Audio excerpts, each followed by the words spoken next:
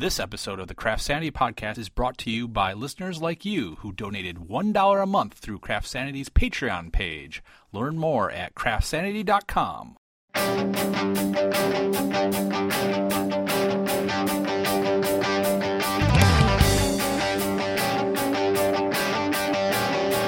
Hi, I'm Jennifer Ackerman-Haywood, and you're listening to the CraftSanity podcast, an interview show all about art, craft, and creativity. This is episode 142 of the podcast. ArtPrize is underway in Grand Rapids, Michigan. For those of you who don't know about ArtPrize, it's an international art competition where significant prize money, we're talking a couple $100,000 for the top winners. There's a public vote and also a curated vote where art professionals make their picks of who should win the top prize. And there are two top prizes, and then there are several $20,000 awards. Artists come from far and wide to be part of this competition that started about 6 years ago. It's a really fun competition, and it's exhausting for, I think, spectators and the artists alike, because people are trying to get the word out about their work, and so a lot of artists will be standing by their work during the competition. For people like me who like to talk to folks who make things, this is prime time. However, I try to be respectful of the fact that these artists need to be out by their work to get the most contact and face time with the people who are voting. The first interview that I'm going to share with you is a conversation I had recently with Anila Quayyum Agha. She is a very talented artist. She actually teaches, for those of you who are trying to pick out art schools, if you're in the market, you may want to go study drawing at Heron School of Art and Design at Indiana University, where Anila teaches. Her piece in ArtPrize is called Intersections, and it's a laser cut 6.5-foot cube that has a light source on the inside, and it casts this just beautiful pattern onto the wall, floor, and ceiling. When I was in there the very first time, I was taking pictures of my family, and directly across from me, like through the cube, I could see a couple kissing on the other side, trying to take a picture, like their silhouette. It's really inspiring people to do a whole variety of things. The interesting part about this particular entry, like several other entries in ArtPrize, is that Intersections is a beautiful entry, but yet the inspiration behind it, as Anila will soon explain, is actually quite negative. The piece is even more inspiring in the sense that she took some very negative emotions and channeled that into creating just something really beautiful. And that, I think, is a real accomplishment. And it's best left to Anila to let her explain this. So I'm going to thank my Patreon sponsors really quick for helping to keep supporting me to do this show every week. I love it so much, and I appreciate your support.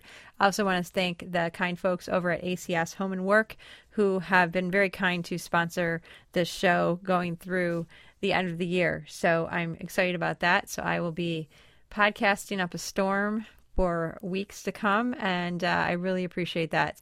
All right, so grab a project and a cup of tea and settle in to hear Anila's story.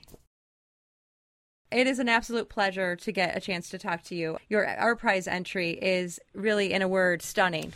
And this particular piece is called Intersections. And can you describe it? So for the folks at home that are listening and they can't see it, what does Intersections look like? Okay, visually it is very simple and straightforward. It's a sculpture that hangs in the middle of a room. It's got a single light source. The cube itself is completely black on the outside as well as the inside. And the light source helps to cast shadows on the surrounding walls and the floor and the ceiling. And that's really as simple as it gets. And I understand that you used a laser cutter to cut designs in the top and bottom and all four sides of the cube. Yes, I did. It was done on a small laser machine in my studio on the Near East Side in Indianapolis, where my studio is. And it took me approximately 15 months from start of the idea to creating the drawings, to converting the drawings for the computer and the laser machine, and then cutting it, putting it together, painting it, taking it apart, painting it again from the inside, and then hanging it in the sculpture building at Heron, which is the school I teach at, to make sure that everything worked. You wouldn't want to travel this far and not know that, right? It would be kind of sad, wouldn't it, if it just exploded at the... Is it the same exact pattern on all of the sides and top and bottom? All 6 sides are the same. They are identical, or supposedly they are identical. There may be some minor changes here and there, depending on how I was able to stitch the piece together, to put it together.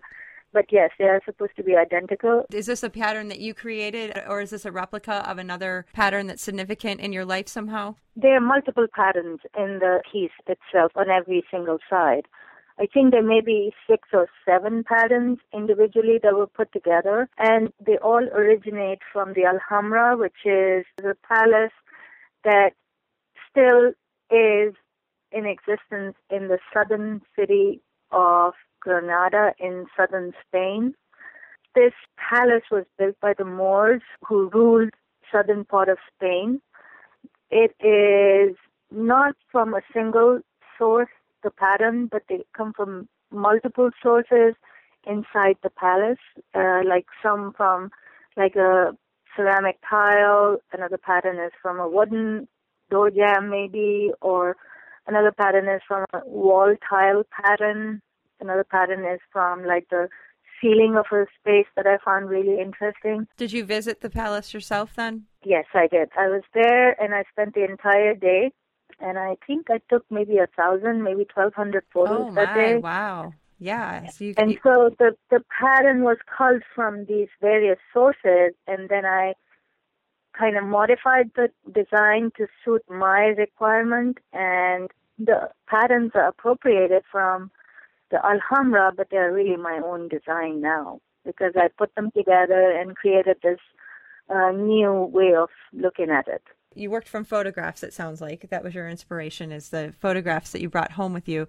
Now, did you import those into a computer program, or did you start by sketching some things out on paper? I actually sketched it on paper. When I was there, the atmosphere was so amazing. I saw all these people just wandering around this huge complex. The looks on their faces, people were looking down on the floor, they were looking on the ceiling, they were looking on the walls, but it was just like this awe that you could see on people's faces, and they were from all walks of life. They were from various backgrounds, like there were people from Europe, there were people from Asia, Africa, America. It was just like there was this huge feeling of awe that I could see on other people's faces. So when I came back, I think I was more inspired by the looks on people's faces in reference to how, it was almost like it was like a religious experience or a spiritual experience that you could see how people were able to feel without having to think back on what their own faith was. It was like this amazing synergy that I could feel. And so when I came back to my home in Indianapolis, I was like so struck by that feeling that I remember telling some student asked me a question and said, "What kind of work do you do, Anila?" And I'm like saying, I want to make poetic works that can inspire people to cross boundaries. That's what I said like 6 years ago or 5 years ago. And I think that was in my mind when I was like starting to think about this project and how to make it and what were some of the criteria that I needed to think about when I was making it. So all that was in my mind when I was starting to draw on a piece of paper. Then I started cutting out the paper. Then I started employing light and shadow to see how it looked. Were you working on very large pieces of paper, or did you start smaller? It was very small. They were like 15 by 15 inch drawings that I was doing. And your finished piece is a 6.5 foot cube. Yes. As you got closer and closer to your finished project, did you get even more inspired because you were getting closer, or were there some frustrations along the way? It's almost like an artist's life becomes entwined with the project that we are working on. It's almost like if you were a surgeon and you were really interested in caring for a patient, you would keep thinking about it constantly, how to fix this person and what this person needs. It's kind of the same thing. But I become so single-minded in my approach and how I'm thinking and what I'm thinking, and it's usually started by a conceptual point of view rather than just the making of something. And so I think I become like a person who is obsessed in my head, and I'm thinking about it all the time. And then when you start building the projects and you've laid out the plan in your head and you know it's going to work, I see an image in my head like before I even start a project. You know, that image is like an idea of what I want to do. And then I just follow it. And then, yes, there are changes in the studio and there'll be things that may go wrong and there are things that go really well. And so you change your direction a little bit to fit those movements in your studio. It's sort of like being flexible. And when you're that flexible, it allows for things to work better because, yes, anything that you do with so much attention to detail can go wrong often. And there are always little moments of frustration. Why is this not getting done? What am I doing wrong? How much do I need to do more? And so there's a constant give and take, I think, when you're working in the studio or in any profession. If you're really committed to something, then I think you just go with the flow, but then as things change, you move and you're flexible. You're fluid. From my perspective, it looks like it was truly worth it. Do you feel the same way after all those hours you put into it? Are you very pleased with how it turned out? Absolutely. Now, if I said no, that would be the most silly thing in the entire world, wouldn't it? Yeah, I would think so. Yeah, sometimes people will say that their finished product turned out kind of in a surprising way they didn't anticipate. But it sounds like for you kind of have a clear picture in your head the whole time of what you were going for, and you were able to kind of get that result. To tell you the honest truth, when I turned on the light the first time, I thought, wow, this is even better than I thought it would be. Awesome. That's wonderful. Yeah, it went 150% rather than just 120%. It was just like, wow, this is really going to work. Was there anyone else that got to see that first time you turned the light on? Yes, my fabricator who helped me make this project, Steve Rachel, was there, and there were 4 other students and maybe possibly 3 professors who were helping me hang it. And so they all saw it, and it was just like, wow, this is awesome. For a lot of people, this might be the first time they've been surrounded by pattern in that way. But beyond that, when you created this, what was your intention? The first thing that inspired me was that this location, the Alhambra, existed at a time when people lived in harmony, you know, and they belonged to various religions, the 3 major religions in the world. The Jewish religion, Christianity, and Islam, and people lived in that area, and they all worked well together without really getting into too many fights and stuff.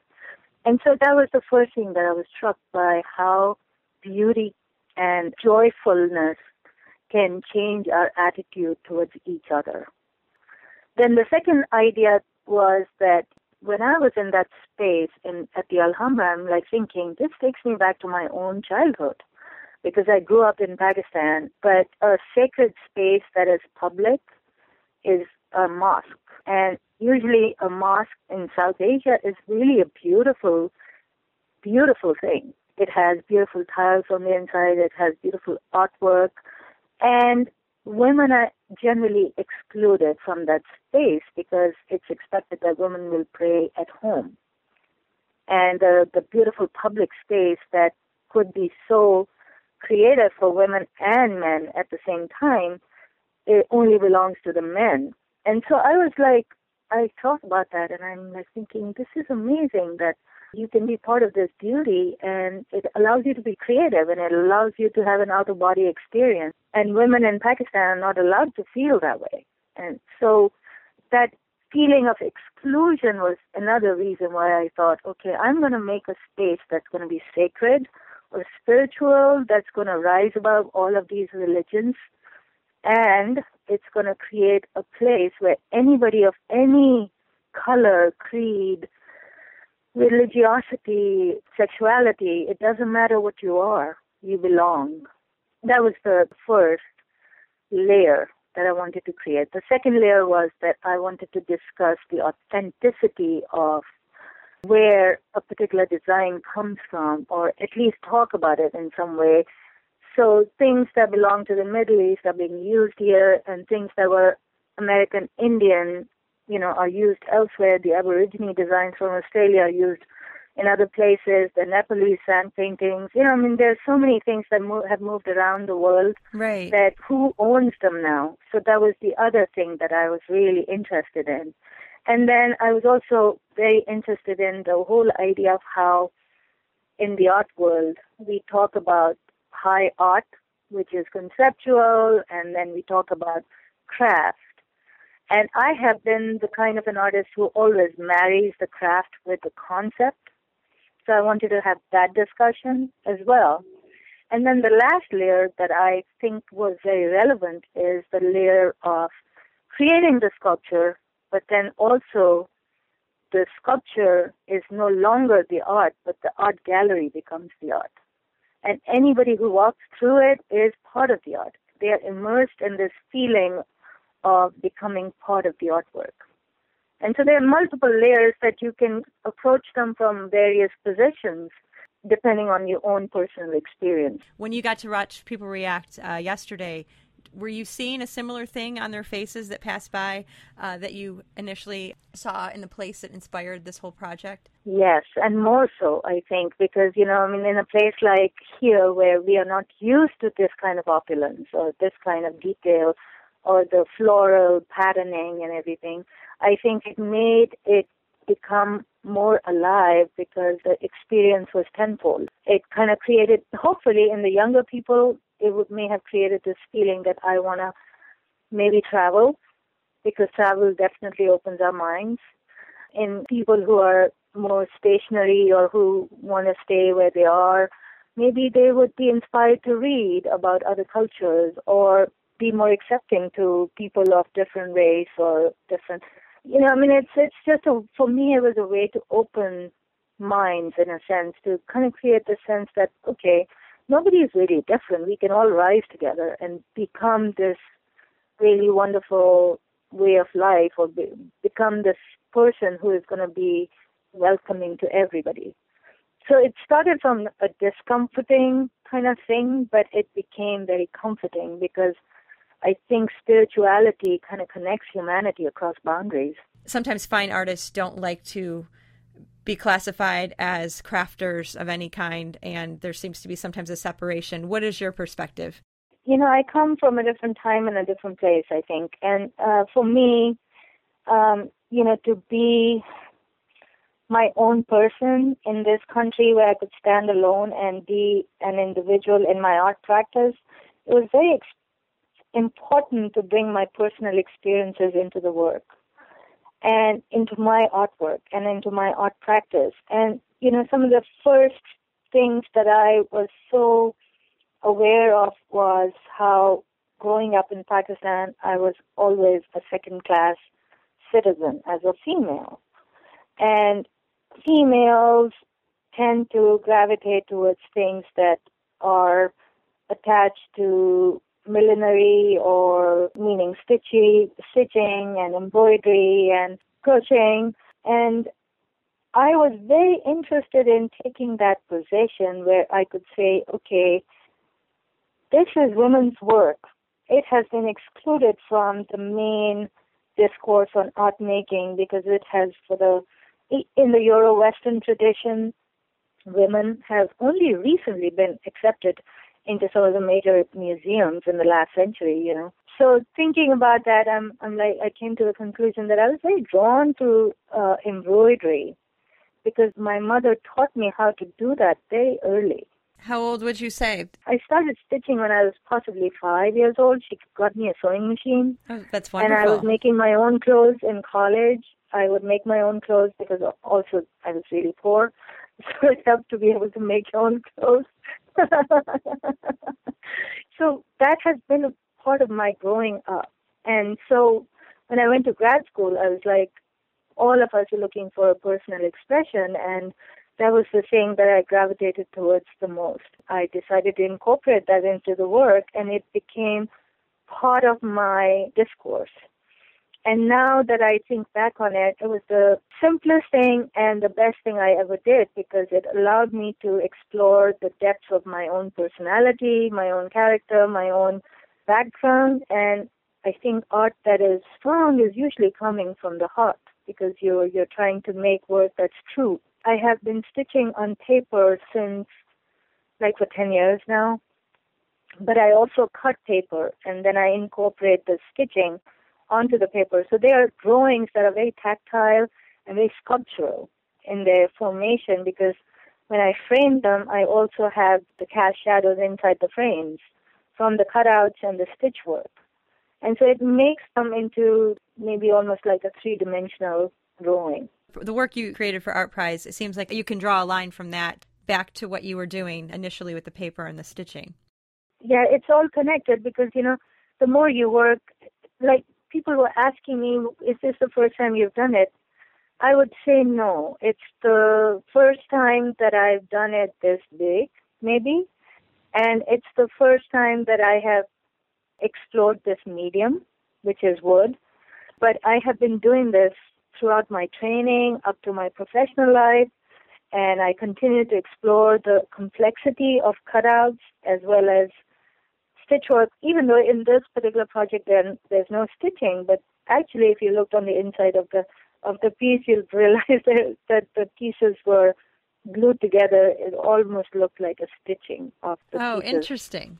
Inside. So it's sort of like, we had to create a rib on the inside to make sure that the piece was able to stand alone and, stay firm, although it's really fragile. And so again, I would think that the craft of anything I do is extremely important to me because first, I come from Pakistan. Everything about Pakistani women is that they have to look polished and they have to dress the part and they have to cook like the best and they should know all of these things that make them into women. And so ornamentation is extremely important in my country. And so that is part of my art practice, I think. I mean, I can't walk away from it. Often in grad school during critiques, I would have these comments made to me that your things are too beautiful. They're too beautiful. And beauty is not a good word in the art world sometimes. People would actually say during an art critique that it's too beautiful? Yeah. So how do you react to that? Of course, at that time, this is 2002, 2003, and 2004. We're talking about, at that time, beauty was not something we would be proud of. It was it has to mean something, or it has to be either ugly or... If you look back on the articles that were written by some major publications and stuff, we talked a lot about that kind of stuff where beauty was not considered to be very important. I tried making ugly work. It just didn't work for me. When you were trying to make ugly work, what was your approach? Well, my approach was this, that if my teacher or if my professor is trying to make me see the other side of the picture, I should try to do that. Because, first, I'm a woman from South Asia. I'm here in the United States. I'm going to have to make a place for myself. I'm going to have to find a way to convey my concept to the world. These people are the best people to train me to think in that way. I mean, yes, it was harrowing at times. A lot of times it was very demoralizing because, the critiques were brutal. But I think I learned so much from them because it taught me to be strong, first of all, and secondly, to realize that I'm going to have to deal with multiple points of views. When you are a professional artist, you are not going to wow everybody. You are going to have multiple points of view that may actually be, really quite the opposite. And so being able to handle that, being able to say, yes, this is something I need to understand and learn so I can incorporate it if I want to in my work, or say, hey, I'm going to defend my work because that's the way I see it. So I think it trained me to see the other person's point of view. And I took it in that tone, in that way, because I'm thinking, nobody wishes me ill, so why should I take it that way? And often I think young people, when they go to art school, in the beginning they realize how tough it is because the critiques are or can be pretty hard especially when you've been made to think all through high school that you're brilliant or you're amazing and your work is awesome and you know how to draw. So I think that's where people get scared. But I was at that point in my life where I'm like thinking, I'm going to kick ass. I'm going to make it through this time, because I remember one of my professors, wonderful art history professor, kind of asked me one time where I was from and what I did, and then she said to me, you have 3 jeopardies against you, don't you? You're a woman from Pakistan who's making work about women. Oh, you're going to have a tough time. And I'm like, I looked at her and I was like, yes, that's very true, very insightful. I hope that person comes and sees your ArtPrize entry. Yeah, I mean, she was awesome. She was just one of my best professors. Did you grow up in Pakistan and then move to the United States for college? I did. I went to art school in Pakistan. I went to get my admission at this public school. By public, I mean in Pakistan, it's a state-run school, so it wasn't extremely expensive because the supplies were so expensive. You had to apply to the school, and then they would invite you in to do an interview and some tests. So they asked me to draw the human body, and there's this guy sitting in front of us, and we did a test of that. And then, they checked whether we could read and write in English and stuff like that. And there may have been possibly 4,000 people who'd applied to get admission in that school, and they were taking possibly 200 people only. Oh, wow. So I was very lucky that I got in. And I was very young, but it was just the best thing. It was like, wow, this is amazing. And I think I was not unhappy a single day while I was going to that school. It was my undergraduate education. And then I completed it, and a few years after we moved to the United States, I got here in the spring of 2000. And then you went on for a master's degree in art then? Yes. I tried to find work here because I had quite a bit of textile industry experience, but Dallas was not the best place to find a job in the fashion industry. Yes, it's not really linked into that so much. Yeah. No, I would have had to move to California, I think. So I decided to go back to school because it was, and I'd always wanted to teach. So it was like a good thing to do. And then we had one of the best universities within the vicinity of Dallas. So I joined the University of North Texas, and I graduated in 3.5 years. What was your concentration there? Fiber arts. Did you do weaving and surface design? And what was your specialty area? I was more interested in surface design, and I was very interested in anything that was image-oriented. Okay. And then I did take a couple of classes, or maybe possibly just one weaving class, and I realized I did not like that. So you moved to Indiana for the teaching job that opened? They advertised, and I applied, and then they invited me for a campus interview, and I came up, and I really liked it. Indiana is a really pretty little place. It is. Like, I've been to a journalism conference on your campus. Mm-hmm. It's really pretty. So you decided this is where I'm going to be. Well, I wanted to be here, and then they decided that they wanted me here. Right. It was good. It was great that they hired me, and since then I live on the near east side of downtown Indianapolis, and it's great. It's like a beautiful, nice area. The city is growing. It's becoming more and more dynamic. I think there are lots of people from outside the state are coming in. We have a very large population for the university. There's a large medical school that brings in international students a lot. And so there's a sense of like growth, which is just fabulous to see here. And I think what I've noticed the same in Grand Rapids too. I think this whole process with the ArtPrize, you're bringing in so many people from outside of the state. It's creating this beautiful flow of new ideas that's happening in the Midwest now. I think it's the same. It's on a smaller scale here in Indy, but I think like Grand Rapids tied in onto that idea of bringing in new ideas, and the only way you can do that is by getting people from the outside come in. What led you to enter ArtPrize? Have you entered before, or is this your first time? the people who organized the ArtPrize, some of those people, like the top people in there, I think maybe one of them came to Indy like a few years ago, and they did a lecture or showed us some slides and stuff, and I was in the audience. Okay. And I was like blown away with this idea. I'm like thinking, this is amazing what these guys are doing. I wish we could do it here. And in some small scale, we tried here in Indy during the Super Bowl week when we had one of our large downtown Indy buildings that used to be the old museum.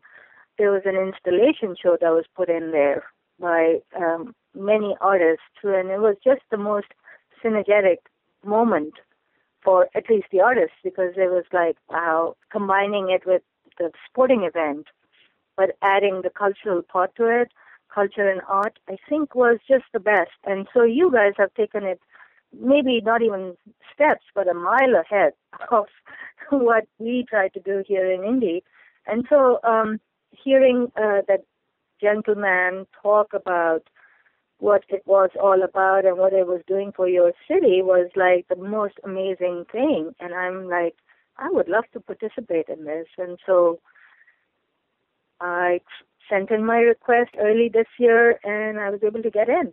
And I was very lucky that I was able to complete a hosting agreement with Graham, which really worked out because they gave me a wonderful space to exhibit it in. When you were applying, did you apply for that particular space, or did they just agree to host you and then they assigned you a space? How did that work exactly? They did all that themselves. My only requirement was that the piece had to be shown in a space with at least minimum 15 feet high ceiling, and it should be at least 30 feet square, or 30 by 40 or 30 by 20, but there had to be one side that would at least be 30 feet.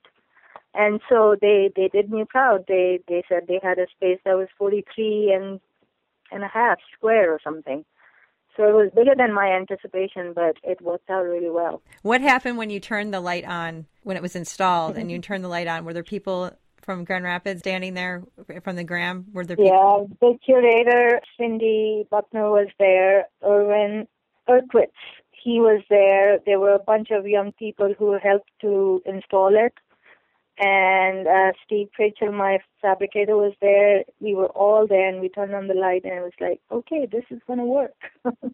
The question that journalists are always asking artists is, what would you do if you won?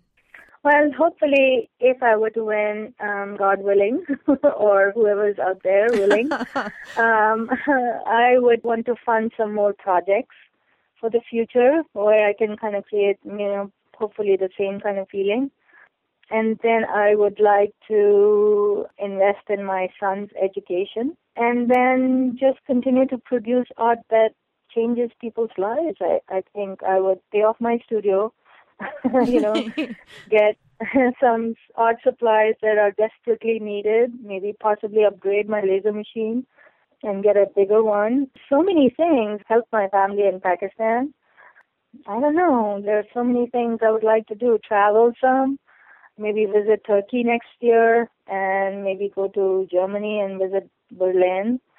And then definitely visit the biennial in Venice. So you have quite a list of things. Well, I hope it happens for you. That would be wonderful. And yeah. How much family do you have in the United States? I just have a cousin who lives in Detroit. Maybe he may come if I were in the running. Some cousins on the East Coast in Washington, D.C., I doubt that they would come. They're too far away. And then my best friend and fabricator, Steve Pritchell, would be there. And possibly my son would come. How old is your son now? He's going to be 20. Is he an artist as well? He is a rap artist. He's a rap artist. Yeah. Well, that's really fun. Yeah, so maybe he can use one of your pieces in a music video or something. It's so fun is this young man from Washington, D.C. contacted me some weeks ago after looking at the pictures online, I think. And he is part of this group that uses Sufi music. Okay, yeah. From the from South Asia, and he said he would like to shoot a video with that in the background. So I was like, wow, that's awesome. Right. So you might have there might be some rental opportunities for this piece. The only problem is you need a huge space and you need to install it. It all is going to be pretty uneconomical. Have you done any photography of this yourself? I have taken lots of photos, and a lot of people have been taking a lot of photos. I hope to be able to come back this coming weekend and maybe do some more. But I've only taken them with my iPhone, so I think maybe if I brought my camera in and, actually took photos of people while they're in that space, because that is the most gratifying thing to see. People are dancing and they're taking pictures against the shadows. And, what's really interesting is that in the photos that I've gotten so far, the pattern becomes part of their clothing. Mm-hmm. And that is so awesome. So you can kind of see the shadow as well as their silhouette, as well as the pattern on their bodies. And it's pretty nice. It's wonderful to see.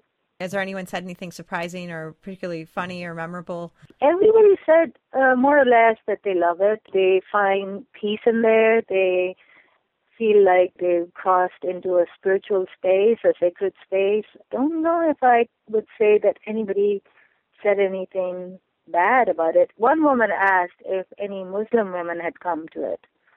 And I'm like, nobody's really told me what their faith is, and I don't want to be the person who's going to assume that, right. Women of a different faith are coming in and seeing it. So that was the only surprising thing, I would think. I don't know if there's anything else that you would like to share, either about your entry or just your path as an artist. Well, one thing I would say, my postcard's finished, so I'm ordering new ones. So my really? number So you're for completely voting. Oh, you're already out. How many did you order to start with? I had 10,000 pieces made. Oh, 10,000 wow. postcards, and they're they all gone. went away. So Wow. currently, I would like you to post my voting number, which is 57445, if you would. That would be nice, so in case people are asking. I was surprised. I mean, like, when people were telling me they've got, like, that many amount of postcards, I was like, that's a little overkill. But, like, okay, I stand corrected. Well, congratulations. It seems to me that this is well-deserved. You've been working hard for a long time. It was an absolute pleasure to get to talk to you. So I really do appreciate that. Thank you so much for talking to me and being so kind and so interested. It means a lot. I really appreciate it. And I thank Grand Rapids for doing this, and I thank all of the people who came and viewed the work, and not just mine, but everybody else's, and appreciating artists. I think we work a lot, and we try to convey, the fears of the time, the good times as well as the bad times, the politics, the social issues. And I am so glad that at least your city is allowing artists to talk like this. It's a wonderful opportunity. I really appreciate it. A very special thanks to Anila for sharing her story on the podcast with us. For those of you who are curious about what this piece looks like, head over to CraftSanity.com and check it out. And I can put some other links to see some of Anila's other work. I'll also publish a link to the ArtPrize results, so those of you who don't live in town can check those out. If you do live in the area within driving distance, I encourage you to come down and check out ArtPrize. Okay, I'd like to thank my Patreon sponsors once again and the folks at ACS Home and Work. Thanks for keeping me podcasting, folks. I really do appreciate it. I'm going to be doing a little giveaway this week on my blog and Instagram feed. I'm going to give away a printed tea towel that I get my towels that I print on through ACS. I have a couple giveaways planned. One is going to be just some blank product that they put out, some vintage-inspired tea towels that are just striped, but very, very nice. And then I will also be doing a giveaway for a CraftSanity tea towel that's my own design. So look for those at CraftSanity.com. You also can follow my Instagram feed, which I update daily, and I am CraftSanity on Instagram. And also feel welcome to send me any requests you might have for upcoming guests. Jennifer@craftsanity.com is my email address, and I'm always happy to hear from you, dear listeners. So thanks for tuning in, folks. I really appreciate it. And I will be back soon with an interview with another ArtPrize artist, Ryan Spencer Reed, documentary photographer. So look for that in the coming days. In the meantime, craft sanity, my friends. It works for me. Thank you for listening to this episode of the CraftSanity podcast. To support the show, click the Patreon link at CraftSanity.com to donate $1 a month or buy a handmade loom or magazine at CraftSanity.etsy.com.